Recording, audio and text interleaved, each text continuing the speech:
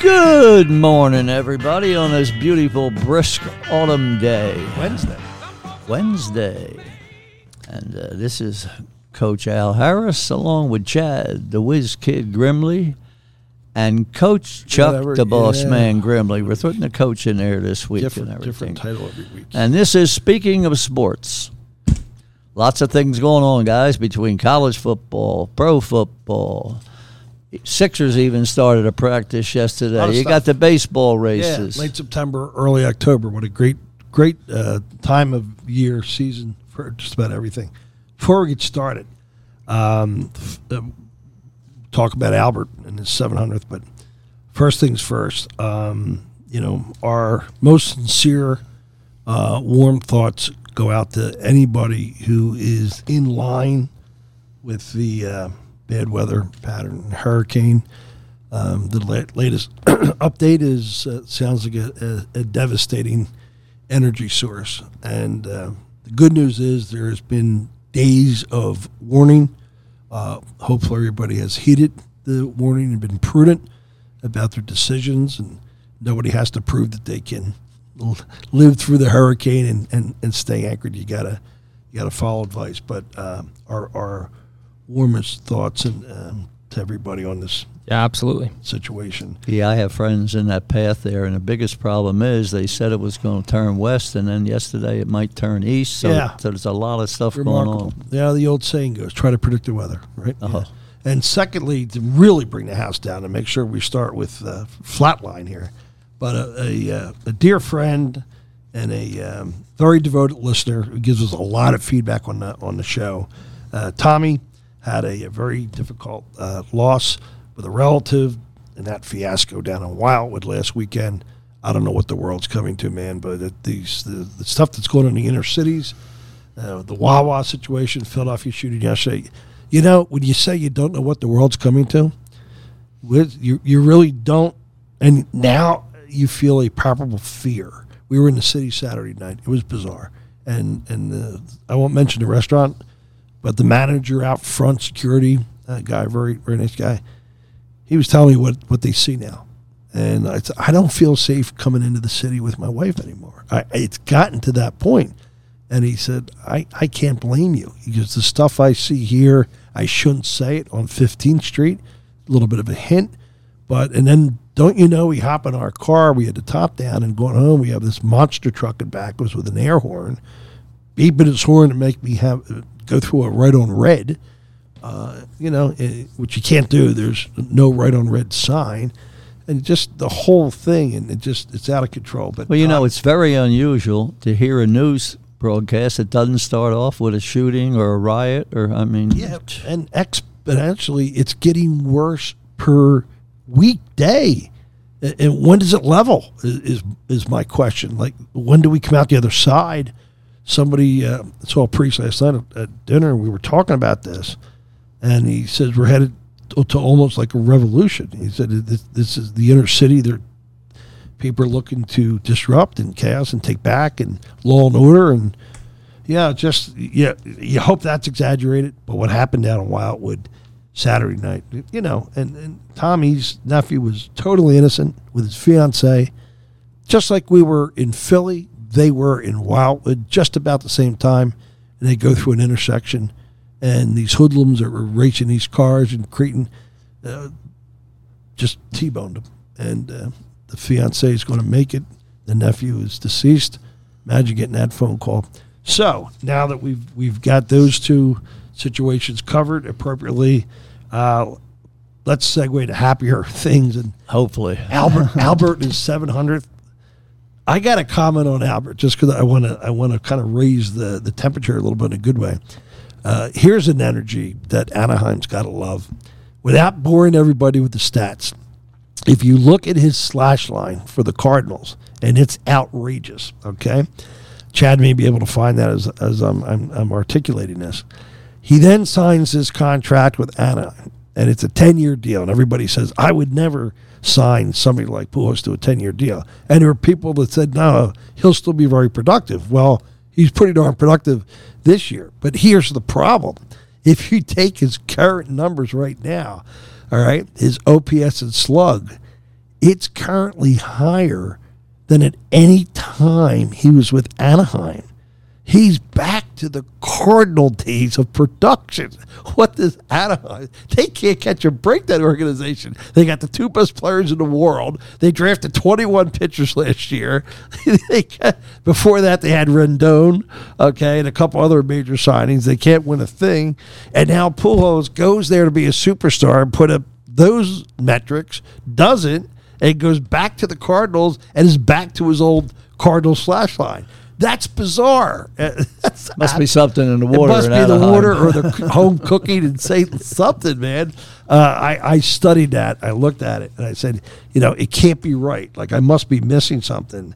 I'm talking about OPS of 860, slug of 524, and guess what? His numbers for Anaheim are in the 7s in OPS, not close on slug. I mean, right across the board, and then he hits a 700. How can he be this productive at the end is a question. He's a clean player. How's he pulling this off, Coach? Well, like I said, maybe there's a lot of great restaurants in the St. Louis that the home cooking and the family there, but it's just amazing. And for a man, you could talk about him and Judge, 2 big, strong athletes. I mean, they've been tested through the years. Yeah. No PEDs. This is that. It's 2 great stories for baseball. Wiz, what do you think about Pujols and Judge in the same week vying for historic moment? We may never see 2 as historic moments going on at around the same time, like we're seeing right now with number 700 for Pujols and Judge chasing the AL record there. So it's really fascinating to watch, and even just watching Judge every night now, there is so many eyes on him. Every time he's up to bat, the whole stadium's got their phones out, and you can see he's definitely feeling some of the pressure. Probably he's still performing, but the pitchers are not pitching to him as much. I think yesterday he had 4 walks. Yes, he did. No one wants to be what one pitcher said. The answer to the trivia question of who did Judge hit number 61. Yeah. No pitcher wants to be that guy. And, I mean, statistically, probability-wise, it's still on his side to get the number 61 with, I think, 10 games or 9 games they have left right now. Yeah, 9, I think. So he should still get there, and he should still pass it, but I think he's currently 8 or 9 games without a home run right now, which is definitely not what anyone expected. Here's what's impressive about that. Where a lot of hitters chasing that record would increase their launch angle, what Judge has done in September is remarkable. Now, we did touch on this last week, so I'll go quick. 4.23 batting average, 5.66 on base, 8.72, 1.438 OPS. For what, September? September. Yeah. Okay?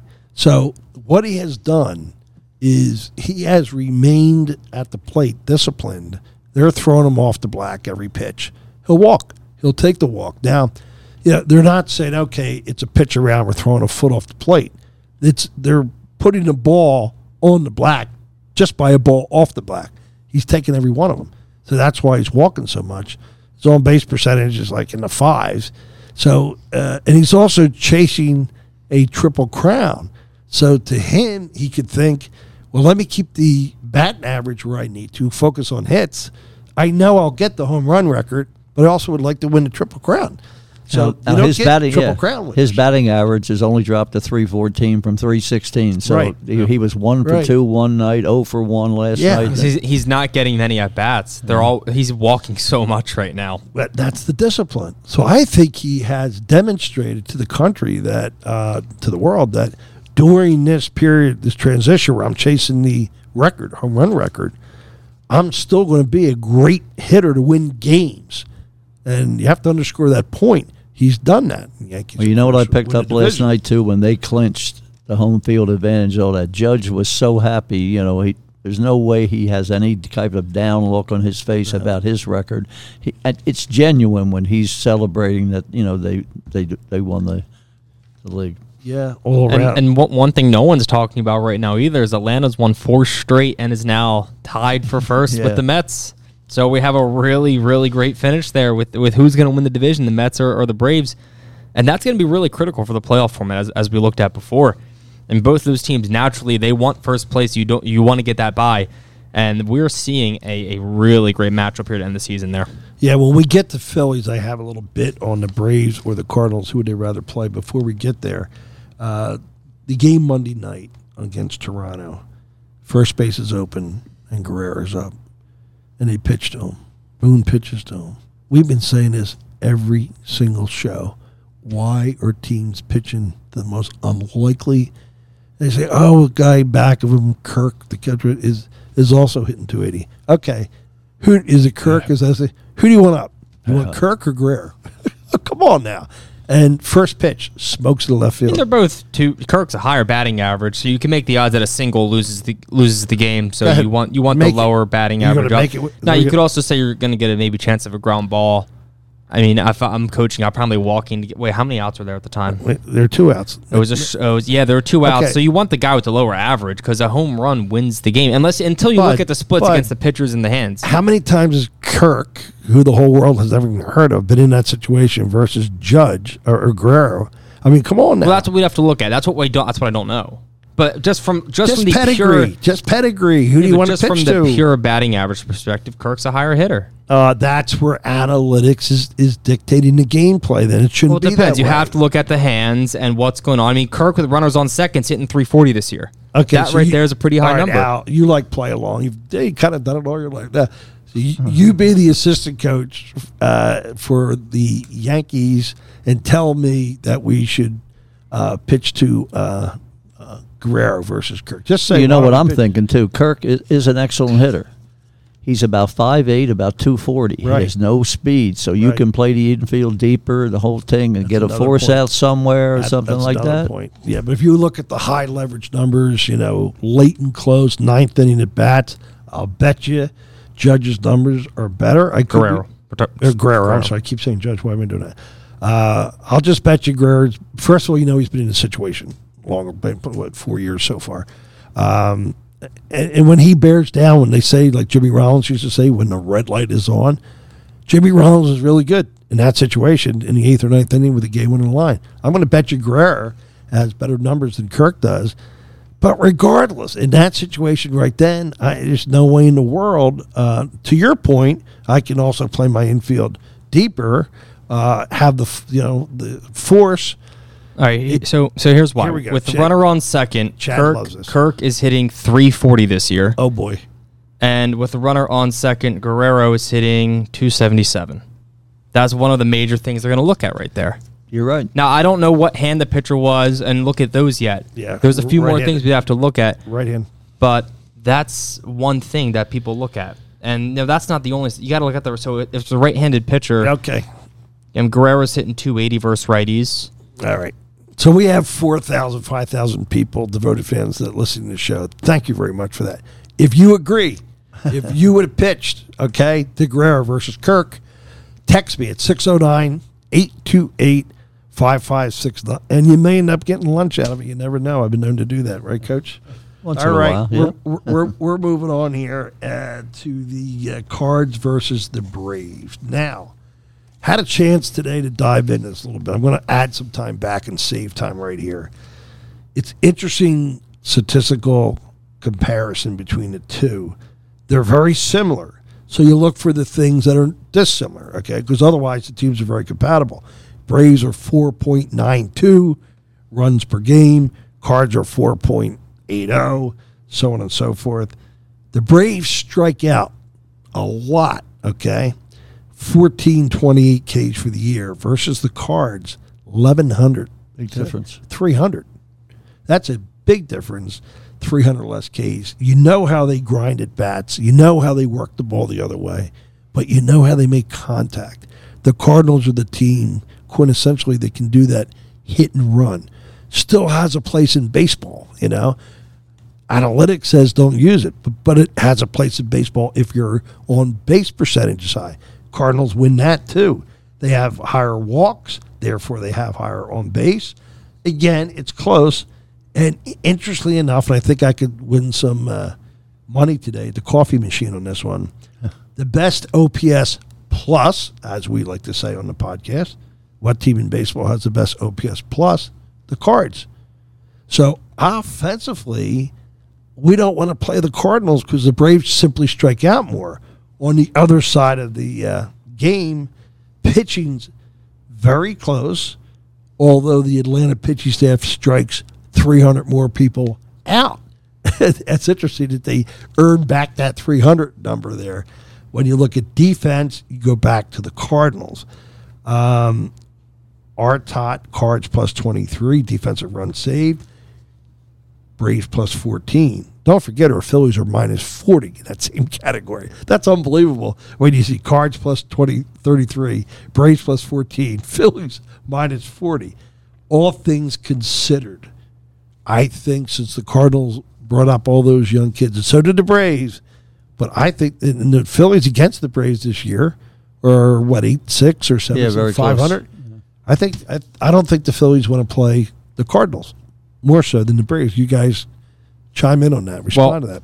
I really, if I'm the Phillies, I don't want to play the Mets. And so by doing that, I have to take the Braves, wherever they're at. Yeah. Now, the Phillies just don't have a lot of control. You'd want to play the Dodgers. No. The Phillies right now don't have a lot of control. They're the third seed regardless. So they're not playing the Dodgers. They're going to play the Mets or the Braves. Because the Padres, if they win, play the Dodgers. So the Phillies don't have any control. We're playing St. Louis. That's happening if we make the playoffs. Then if we win, we're either playing the Mets or the Braves, depending on how they fall right now. Slow up, Wes. I think I finally got you caught in the corner. If the Padres come down and the Phillies go up to 5 seed. Oh, of course, but that's 2.5 games. You're talking about 2.5 games. You just said it can't. I mean, it's statistically not likely. Yes. Yeah, well, why don't you frame it that way so our listeners know? Yes, the Phillies are the mere 6th possibility seed. Exists. They're 2.5 games behind the Padres for the second wild card spot. Right. I don't think anyone expects the Phillies to claim the second wild card spot with a week to go. The Padres have had some losing streaks this year, but now the superstar is hot all of a sudden. Anyway, Al, who do you want to play for the Phillies? I'll tell you what, it just stays in my mind, the Braves lineup. There's not an out in that lineup. You don't want the Braves. Right. Okay. So you want to go Cards, Mets. Yeah. So what Al's saying then is he wants the Mets to win the division.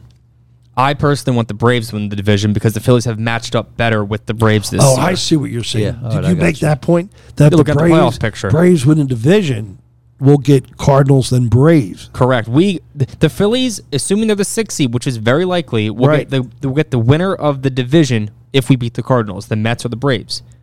That's who we play next. Now, the Mets are I think they have the tiebreakers. They're the 2 seed. Good point. We play them after we beat the Cardinals. Always a good point. I forget that they are tied for the division. They being the Mets and the Braves. Yeah, the Mets Braves are what we need to watch for. So you have that fluctuation. That's fluid. You got the situation with the Brewers, Phillies, and San Diego. But when it's all said and done, you'd still rather see the Phillies play the Cardinals.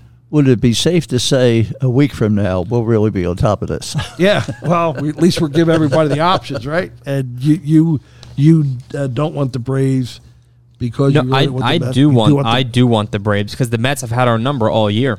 And the Braves, I think, are just as good as a team, but we've just done better against the Braves. And for whatever reason, whether it's luck or coincidence, I would rather play the team that we've done better against, although I personally think the Braves are a better team with the way they've been playing the second half. But I'd still rather take them because we've matched up better this year. I watched the 4-game series super close on the micro level, and I said to Marion a couple times, I said, I'm getting disgusted.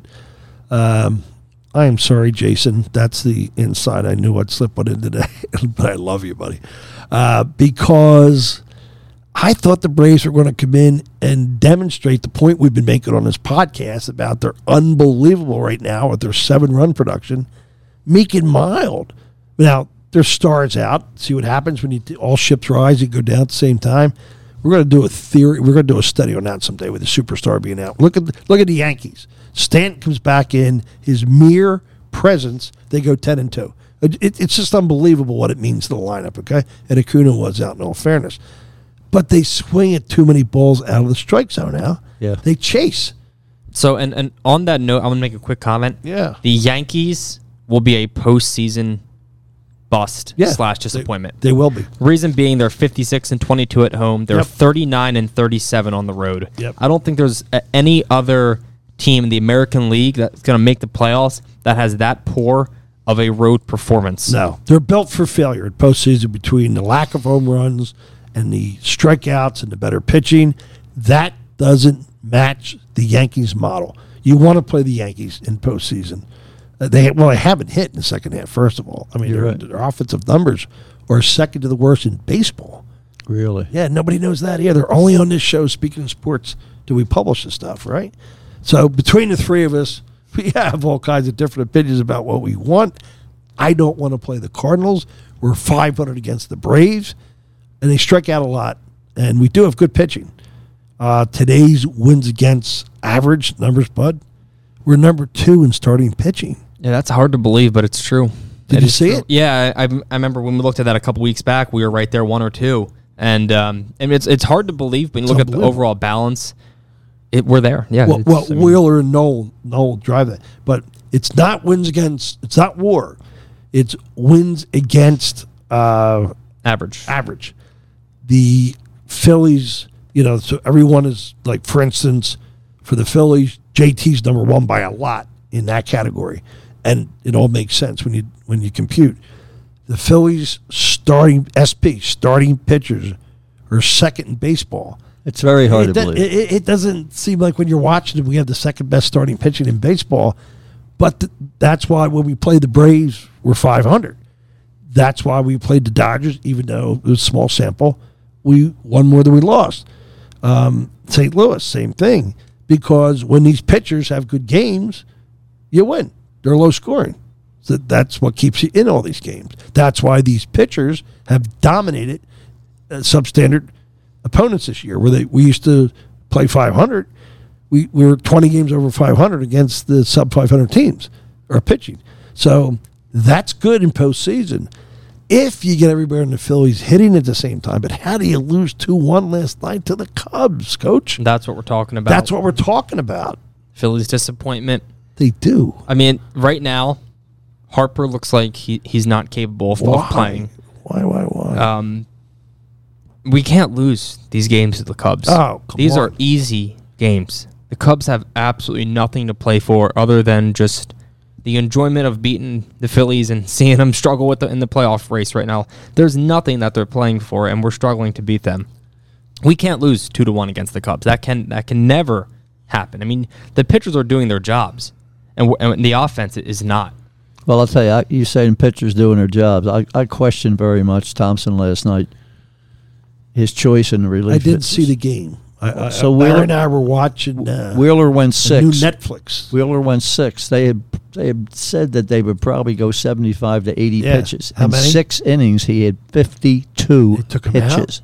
Out at 52. Yes, and they brought in Brogdon, and Brogdon gave up the right. Come now, on, Coach, what are you doing? Now, see, that's being too protective because he threw 40 to 50 last week, and they projected that much more. That's Joe Girardi. 52 pitches in 6 innings, the lowest he's ever done in his career for that amount of time. Nobody babysits pitchers like we do. Yeah, you got to let the guy throw. What are we saving Wheeler for?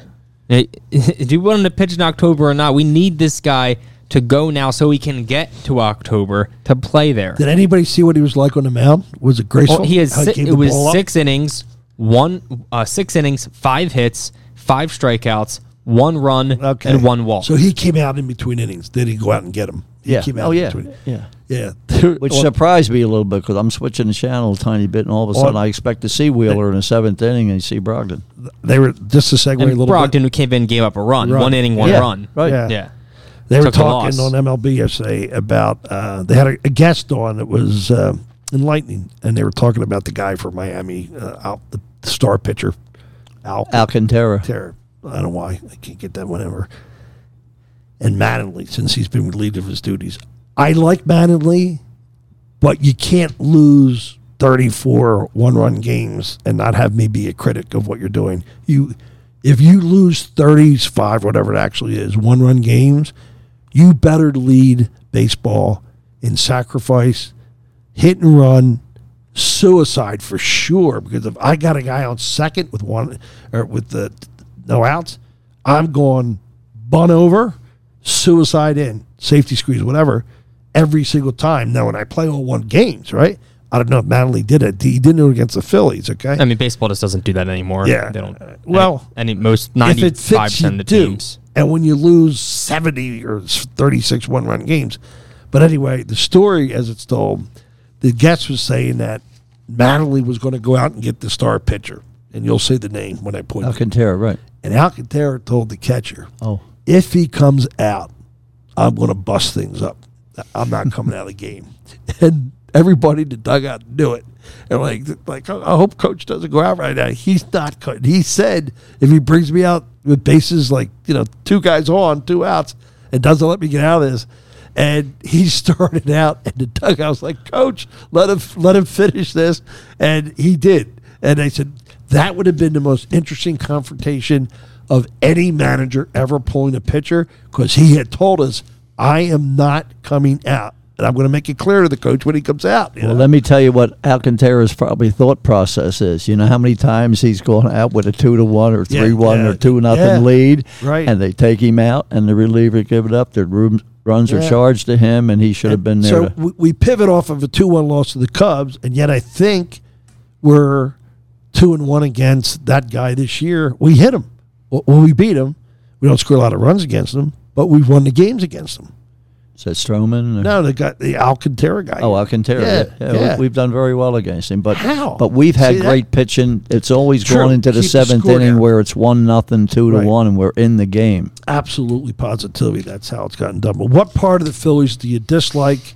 What part do you like, guys, going into the playoffs? I mean, the offense right now is a huge disappointment. Dislike. Well, we talked about it last week about changing that lineup around, and it was Won't do it. Fine time to do it, the 5-game losing streak, but they didn't do it, and it gets worse. Our lineup is stuck right now. Schwarber and Hoskins in the 1-2 hole is such a mistake. Yeah, it is. When you have Stott yesterday 1 for 2 with a walk.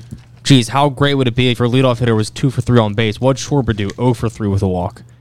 I mean, it's like this almost every night. You can look at an example and say Stott or Segura should be leading off you see the instead hits. of Schwarber, Right. who hits 42 home runs right now and be great in that 4-hole or 5-hole because JT's so hot. Coach, and it's not happening. He hit 2 home runs, and his WAR went down. It's 1-2 right now. If you look, buddy, it was 1-6. His WAR went down. He can't even do that. But he's going to lead the league in home runs. Because if you have 2 home runs and your WAR goes down, that means you had to stake the joint out defensively and do nothing else for the run production. Yeah. And he had the stuff he did in left field the last 10 days. Yeah. Just unbelievable. We've been through that too many weeks. Yeah, we beat that to death. Let's get off of Kyle Schwarber today. What do you like? Wiz likes the pitching. What do you dislike? What do you like, Coach? With the Phils you're talking about. What are you optimistic about? I'm optimistic thinking of the future with Painter and Abel and now with Bohm and But how about this year's team? I just don't like we talked about. You can't have 2 guys that strike out so much and everything back-to-back to start off games. I mean, It just doesn't make sense at all. Even if Harper was hot, what's he going to have, a double or triple or a 1-run home run? Because they're never on base. Here's what's hard to do if you're an aficionado of box scores. I am very passionate about box score construction. I love it. Every single night, every single morning. Yeah, I know, get a life. I do have a pretty full life, would you say, Coach? But I would say so. I love those box scores. When you see, to Chad's point, JT 2 hits almost a lot of games in September. Look up his averages, right? Stott has gotten better. So don't look at his year to date. What's it matter if he's hit better in September? When you see the guys with 1 and 2 hits in back 1 and 2 and nobody's on base, how wasted are those 5 or 7 hits in back of 2 guys that got on base once by a walk? Usually, well, Bohm's in the top 5 of multiple hit games in the league. And nobody's on base. Yeah. So we are constructing kind of a self-destructive lineup by having such low on base percentage 1 and 2. If you do Harper and Schwarber's on base percentage, Bud, in September, I'd love during the show if you can mine that out. I'd love to see that number in September. I could be wrong. Over, under, I'm going to give you numbers. Chad does his diligent research. You can hear it going. I'm going to say their on base percentage which, as you know, below 300 is really, really low. I want to say their on base percentage below 255. Wow. Where are you going, over, under, Coach? Boy, the way you're talking about, I'm going to go under. You're going to go under for September for Schwarber and Harper. Yeah. Right? Because we were saying Hoskins, but Harper's been batting too often. We could do it any way you want, actually. We close? Yeah, I have it. So, Schwarber for September has a 320 on base percentage. On base percentage? And Harper has a 289. 300. Okay, which is not good, but it's higher than they thought. How about Hoskins? Hoskins has, where is he? Here he is. Hoskins has a 284. Okay, so they're below National League average. Meanwhile, Segura has a 360. Yeah. Stott? I'm sorry. Nope, Segura's a 313. I read the slug. Okay. He's got a 313. Okay. And Stott's got a 304. Bohm is 311. Not the highest on base percentage for any of these guys. I mean, offensively, we're seeing September. It hasn't been a great performance. Maybe part of the problem is nobody else is so remarkable that they have to make the change. Leave it in. You know, it's just in the back of my mind right now. I'll throw it out. Chad, sometime when you get a chance in your very, very busy life, we've had a lot of games pulled out this year by the 8th and 9th DH hitter at the end of the lineup with your Veerling here. Oh. And do that for the whole year, I think would be astonishing. Stubbs way back, remember, a couple times, walk off there. In the wins against average that we're talking about, which is why I like it slightly more than WAR. I think it's a little more definable, a little more articulate. They have pinch hit and bench value in it. And I don't know where we rank. We should rank above. Everything goes to, ladies and gentlemen, everything goes to league average. Obviously, you have to be above league average to be good, right? So they put in there league average, and then you see if you're above or below. We have to be above league average in pinch hitting, and or those guys that get an opportunity, the young kids that get into the lineup. I mean, Veerling and Marsh is at a 5-hit game. Maytom before he was playing right field. How about Marsh in September, bud? All right, first give us what you have in the WAA there. Marsh, I have Marsh up right here. God, you're quick into the next one. Marsh in September is hitting 290 with a 304 on base percentage. Okay. So that's good. He's hitting for some average, but he only has one walk in 56 plate appearances, which will totally blow up in the postseason. Yeah, but I'll take the 290. You know what you never see done, Coach? You never see a manager like us amateurs do say, I'm going to play a lineup card that reflects the hot hand. For the last 2 weeks, Coach Al is hitting 340, lefty and righty. I'm going to move you up. Certainly. Because I call that diluting the strength. If you're going to give me that ROI, return on investment, I'm going to make sure I have you up there to do it. Now, if I dilute you, so be it. But I'm not going to watch you bat eighth and hit 340, 360. Yeah. I can't. I did that when I was coaching my entire career. Somebody gets hot downstairs, I'd have a conversation with he or she, and say, "Are you comfortable? I'm going to move you up." You know, most of the time it was like, "Where, coach?" And if you said lead off, I'd get no thanks. Then bat fourth. Nobody wanted to bat lead off. But the point is, and then if they went cold a little bit, then you adjust. Yeah, you adjusted. But I can't watch you get 3 hits batting eighth. It's just unconstitutional. So Phillies are going to make the playoffs, and how they're going to do. Bottom line was, I think they're going to second round win. Yeah, go out in the second round. They'll lose second round. That would be progress, Coach. That would be progress. Yes. Agreed. Chatty, agree? No, we can't be happy with that. We have Bryce Harper on a massive long-term contract, and he's in year 3 or 4? Yeah. And we've talking about making the first time in the playoffs and going out in the second round. No, can't be happy with that. Not knowing how good the Braves are going to be next year, what the Mets are looking like. No, I think we have to take in consideration Harper missing 2 months. So the Phillies did better with him out, though. That's the problem. How about that? They did so good. Why is it that an analytic you trust? Okay, the Phillies play better without Harper. Yeah, try sitting him. So we're gonna pivot off of 7, and I just got to ask, how unimpressive are the Brewers? Both of you. I mean, do they ever seize the moment? The Brewers. I mean, the Phillies lose in the afternoon. They lose at night. They don't go into a string of 4 straight. You look at their numbers, and they're up there above league average.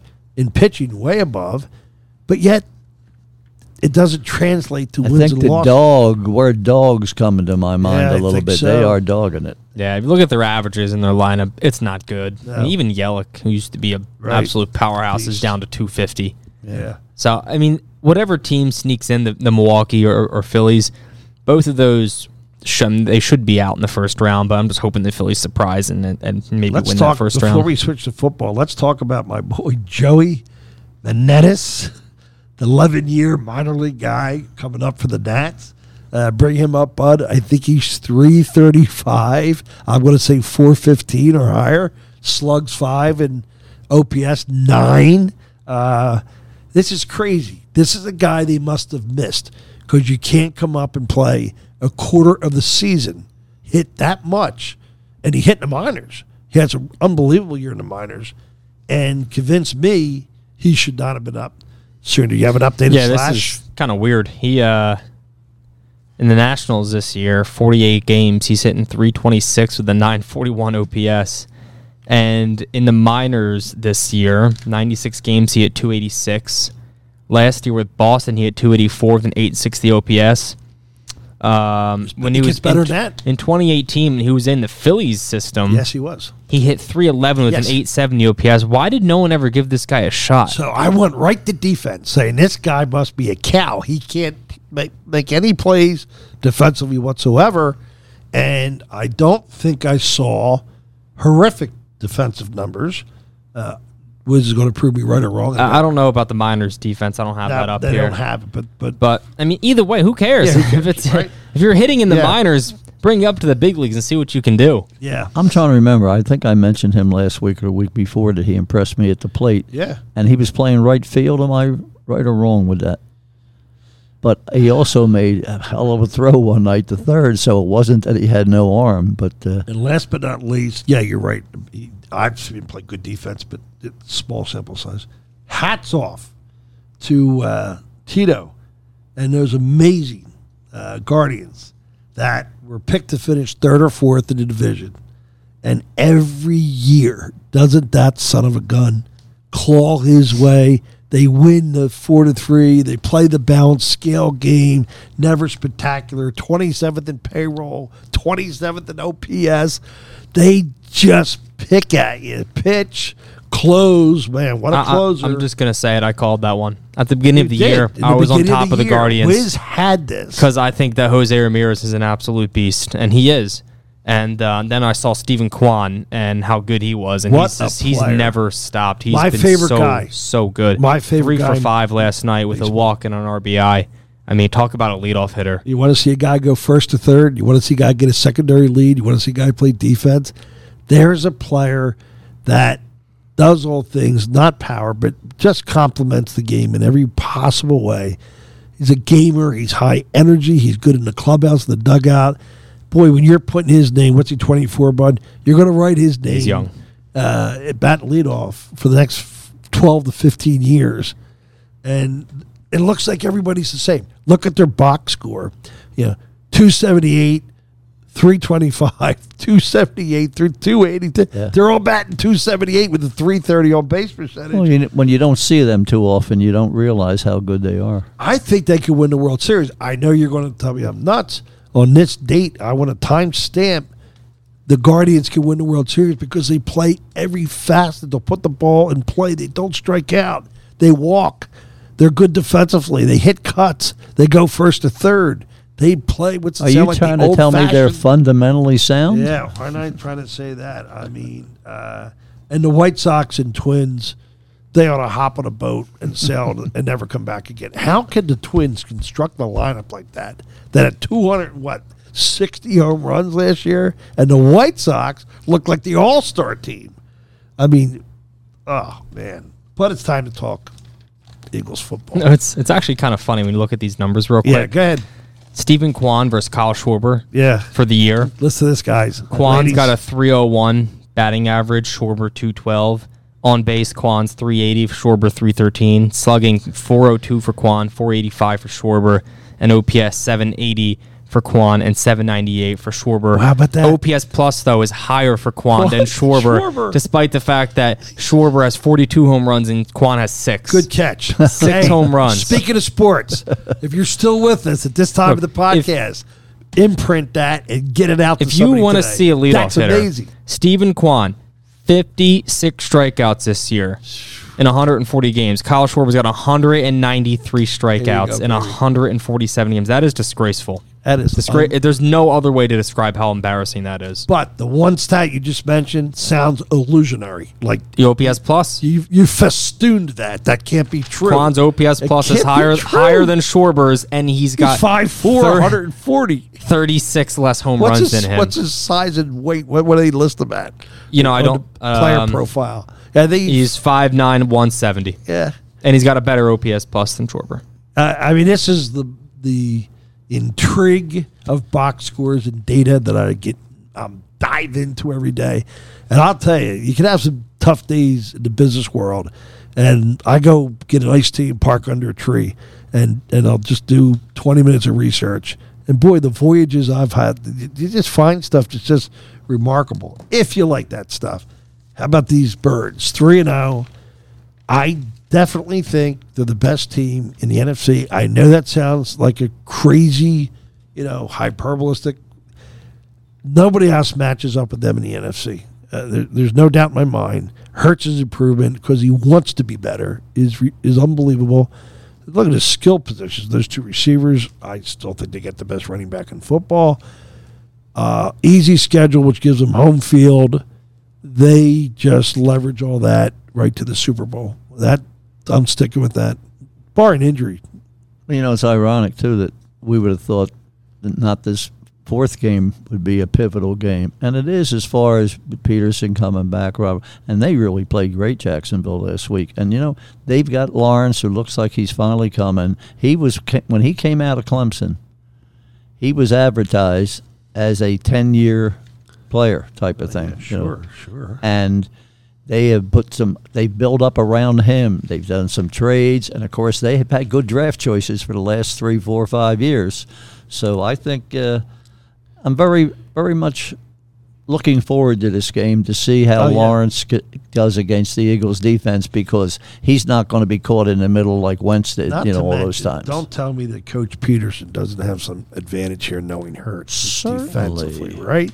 So, I mean, it's one thing for him to be that effective against the other teams. You talk Washington's in the they flat stick, but Peterson knows his proclivities. He can give his defense some very specific things, nuances, what to look for. I think what Peterson will do is contain Hurts. I think he's been averaging 65 yards rushing per game. I think they hold him down under that number. It's ironic you said that Peterson knows his proclivities, and I don't even know what the word means. Yeah, tendencies, habits, what it does. In this situation, RPS and all that kind of stuff. Somebody explained to me how it could possibly be 43 minutes into the podcast already. Let's not skip, however. The Eagles haven't scored in the second half. Problem? I don't believe they've scored a point in the last quarter in all 3 games. Yeah, but you're also nursing. So you got to take in consideration that Hurts is letting the clock get down to 5 or 6 seconds and so forth. When you're leading, that's what you want to do. Right. And I don't think they've opened up the offense a lot because they haven't had to. So it's going to be interesting to see a battle of wits, put it this way. Given the pedigree and the bloodline down there in Alabama, the coach, the legacy, the whole environment, and what Hurts did for both Alabama and Oklahoma, you're not one bit surprised at this, are you, Chad? No, I've really been a huge advocate, and a lot of us have. Same here. Since the beginning, yep. And I think that Hurts is an unbelievable athlete, and he's proven now that he's also an extremely gifted quarterback. He's reading defenses. He's not. He is in control of the situation. When he was 4th and goal for the second half, I believe, and he made that audible, I'm pretty sure that was all on him, if I remember hearing that correctly. It was. That was his decision. It was a play not in their playbook. Right. but they've practiced before, and he said, hey, we're going to run this play. And it didn't look great when it was developing. That back throw and what was it? Who went up and got it? Brown said, I'm not sure. Smith, right? Yeah. Smith goes up and gets it in the corner. Yeah. That is just a very, very intelligent play for Hurts to read the defense and say, hey, no, we got this. And he did that. So he's proving that he's now possessing all of the abilities that you want in a quarterback. You know, you got to be able to read the defense, smart enough to see what's going on out there, assess the plays, make the adjustments, and then make the plays, though. You have to have the physical abilities to do that. And people criticize him, his arm's not good enough. His arm looks fantastic to me. Oh, you kidding me? It looks great out there. Has quicker release and better ball speed. Well, it looks great. If he did that play last year, the naysayers would say, you got to take the 3 in that situation. Yeah. I mean, it was a great pass, and like you said, a tough catch. Yeah. There was good coverage. Does anybody remember the name of the pitching coach that he went to in the offseason? It was that QB. It was that like 3D QB camp that Brady went to. All good quarterbacks have gone there, and it's really big to see Hurts do that and then come out though and then perform like this, because right now he looks. Right now, there is not a quarterback under 25 years old I would take right now over Hurts. What's there not to love about Hurts? And I called the radio when they drafted him, and I said, Howie, this will end up being the best thing you've ever done, draft-wise, for the Eagles. Just talking radio land and asking, blew me off. And, they were, he didn't make it out. But no. He threw 71% at Alabama. But there was another sort of political connection with Tua and his brother and dad and performance. But remember when they put Hurts back in, when he got hurt, what he did to win the championship. I mean, this guy's a winner. His dad's a coach, great mentor. They got together and said, do you believe these insults we're hearing? We're going to work and you're going to get better. And that's what they've done. And now he can run. He can still run. I mean, this guy has a chance to throw north of 70. I'm going to tell you what a great thing is, too, Chuck. He is in control of the locker room. Every report I've seen, and you've got your Brandon Grahams, your Fletcher Cox, your Jason Kelsey, but they love him and respect him so much that he has control at his young age of that locker room. What about the pass last week was where what receiver went up and if they that was Smith too. If they had replayed it, it was a bobble. Smith on the sideline. Smith. He didn't get his second foot down. The trajectory of the ball to be there, you always watch it play and say that's not going to work. You just do that. And the ball's in the air, and I'm going, no, that can't happen. And then when they ruled in, I was like, it had to be a bobble. What ends up being it was a bobble. But Washington not being quick enough. They should have challenged. Come on, Washington. And then Rivera said he had the flag out, but he didn't have it out in time to replay Soda. You got enough time. One of their assistant coaches is standing 5 feet away from the out-of-bound line. Come on. You can't miss those things. What's there not to love about Hurts and the team and their whole thing, the morale, the loyalty to the coach? I love when the coach talks. I just think that best record and we'll get them home field, and the Rams don't come in to Philly and beat them. And I don't think Green Bay and Tampa. So I think we have a bit of a pass on the Rams this year. Not like we couldn't play them, but I think they are on a bit of a letdown after that. I mean, what the Rams did last year was almost spiritual. How good they were. Good word. It was spiritual. It reminds me of the Phillies in 08 when they won. Right. Not like competition-wise, but the Bengals are a young Tampa team instead of the Yankees. Yeah, right. But regardless, the Rams were so good last year, and we know that it's virtually impossible to repeat.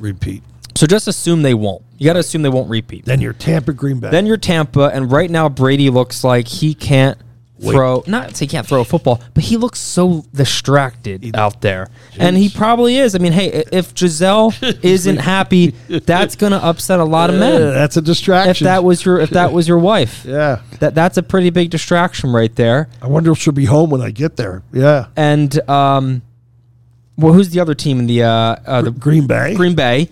And Rodgers wants out. You never know. You never know what you're going to get with Green Bay. If you get Green Bay at home, they're really tough. If you can get them on the road, though, they're very beatable. So I think that's going to be a really big factor. Soft on the road. Soft on the road. The tough part with Green Bay is their defense. Their defense does look for real this year. Yeah, they have looked really good to contain Tampa like they did last week.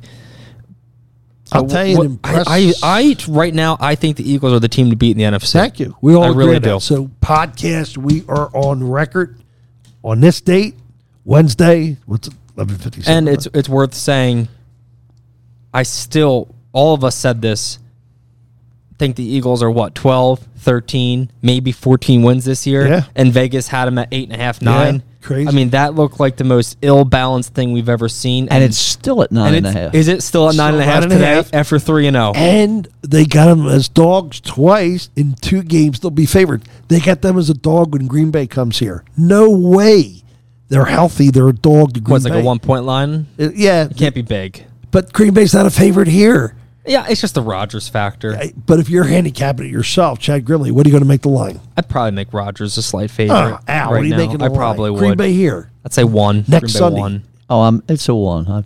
I think so, yeah. Guys, I think drop your mics. Take I think your we're missing headsets the point. It's a small line. What's the other one? at Dallas, of course.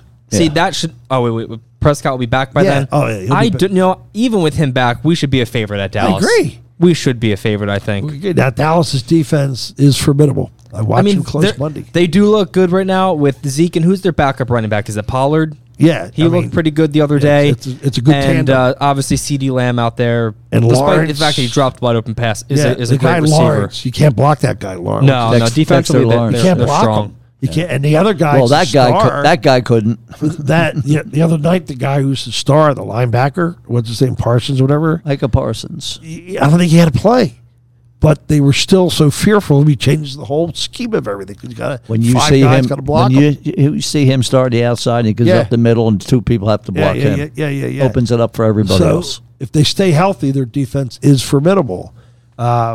So what we're talking about here is the Eagles are not an underdog all year. Yeah, it's 12 wins. It's 13 wins. They'll trip up somewhere. The college football, is Rutgers a fraud? Let me interject Rutgers college being a fraud. football. If They are we're fraud. not forgetting it, folks, but 2 teams dropped out of the top 10 last week, Oklahoma and Arkansas. So you still got, the big boys haven't played each other a whole lot. But watch a game this week. The young man from Timber Creek down here in South Jersey, Devin Leary, who last week threw for 4 TDs and 350 yards or so. What team? They're playing Clemson this week. So Who? What team? North Carolina State. I'm sorry. I didn't say that. Yeah, North Carolina State, and he's quite a proficient passer. Was a great high school player. Yeah. And we'll see if he can do anything What's the against line? Clemson. What's the line? Do you know the line? No, I haven't seen it yet. Clemson stinks too this year. You have bona fide formidable teams. You have Bama, Georgia, Ohio State. Ohio State.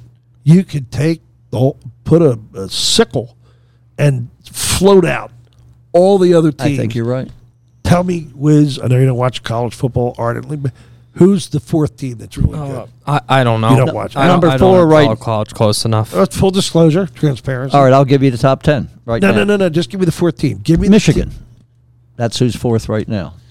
It's just Notre Dame. Are they back in the top 25? They had a big win. They should be in the top 400. Chad's never going to miss a high fastball Notre Dame boy. No. I'm going to say one last thing on the Eagles. They're going to be 9-0 or 8-1. Yeah. Yep. Yeah. They're going to beat the Jags. They may lose against the Cardinals if the Cardinals figure it out. They're going to beat the Cowboys at home, beat the Steelers at home, beat the Texans on the road, and beat the Commanders. I think that's 1, 2, 3, 4, 6 more games. That's 9-0 or 8-1 right there, I think. I'll tell you, the way football games, you look at the final score. Buffalo, Miami, great game, right? Dolphins win, right? I don't know if you kept my text or not. In that game, if you love box scores, look at that box score. You're going to see Buffalo first downs, and Chad will probably catch up to me. I believe it was like 32-16 disparity, right? Total yards in the game, I'm rounding now, 500 for Buffalo. Correct. Versus 200 for Miami. 200 for Miami. And there's one more. Total plays, 90?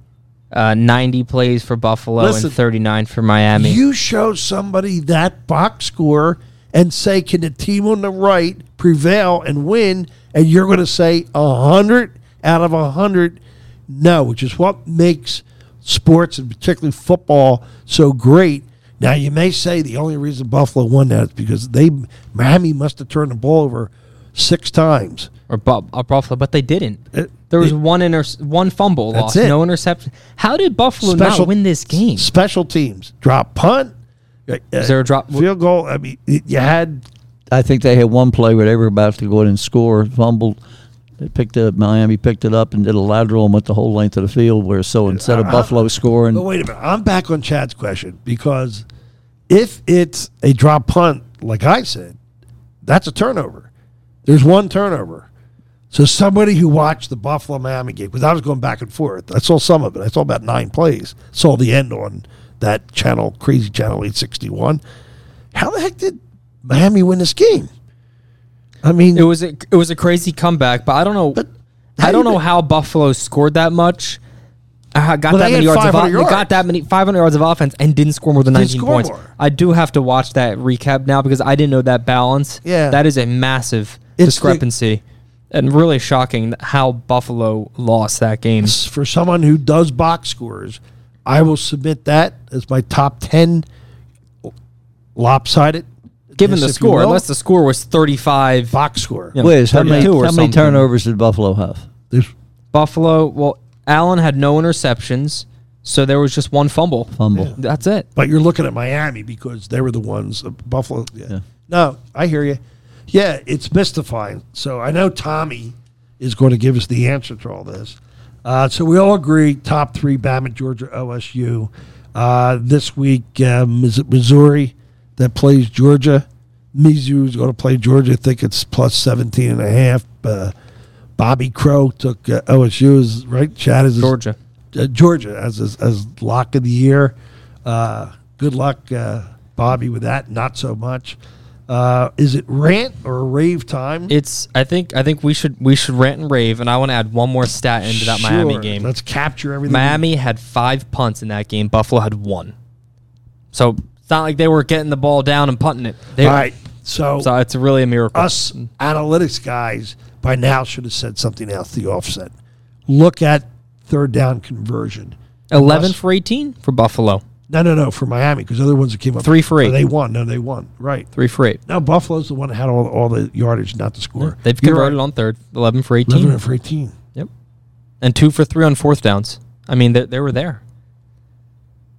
It must have been drives that went. Are we stumped? How'd you like to have one of your deep sleeps and wake up and somebody give you all those statistics? And you bet it. And they said, but you know what? And you lost. I like Miami. You say, what? Yeah. Well, we're going to tell you every week, guys, and that's the reason we don't give out picks. A lot of people have texted me, why don't you guys give out a teaser? Because they know I used to love teasers and stuff like that.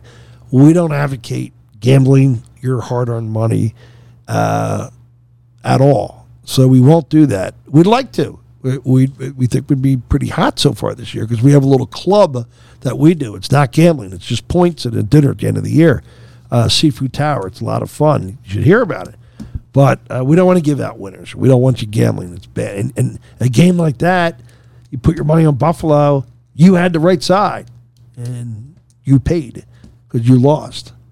And we should rant and rave because we're definitely past our 45, and we're going to coach. All right, I'm going to give it a little rave. I'm going to go a complete 360 here to the WNBA, which is the Women's National Basketball Association. We have a gal from South Jersey named Cheryl Reeve. She's won 4 titles as a coach of the Minnesota Lynx. She's also the general manager out there now. She had a great career at Washington Township High School, All-State. She played on 4 teams at LaSalle under the old legendary William Speedy Morris. They had 89 wins in her college career, and she's now the coach of the women's team at the FIBA Championships in Australia. So a shout out to a local girl who knocked them dead in the basketball game. Everybody was against Hurts. In business sometimes you're not given audience to tell the real facts and narrative and true story. In a good way today, we had that opportunity. But Hurts was written off. Everybody was against the move. Why would you waste the number 2 pick and see how you feel at the end of the season when he's more than likely the MVP of the league and takes us to a Super Bowl? Be patient. Give these players a chance to get some maturity and experience. Grooming a quarterback is out 3 to 5 years. Look at the other guys. And he's going to have a half-decent week once in a while, maybe a bad week. Don't come down and say, I told you so. Just go in the overall performance. Just take a deep breath. Allow it to play out, just like we did with Kyle Schwarber. We were patient. Real patient. That's not much of a rant. But everybody jumps on and off these bandwagons, so fast, Allow things to play. Let the cake bake. Wiz? Well, I have a rant rave combination. Good. It's actually a 2-in-1. It's a rave on the Eagles by ranting on the Cowboys, because I have never seen a more undisciplined team than the Dallas Cowboys. Amen. Just watching that game Monday night, every 10 seconds there is a holding call. Something is going on in that team. Or a personal foul. There's a penalty. They are so undisciplined, and this isn't unique to this year. This has been for years now, which is a good thing for the Eagles, because when we play them, that's naturally will help us. But how do year after year this team put together the most undisciplined group of players I've ever witnessed in my life?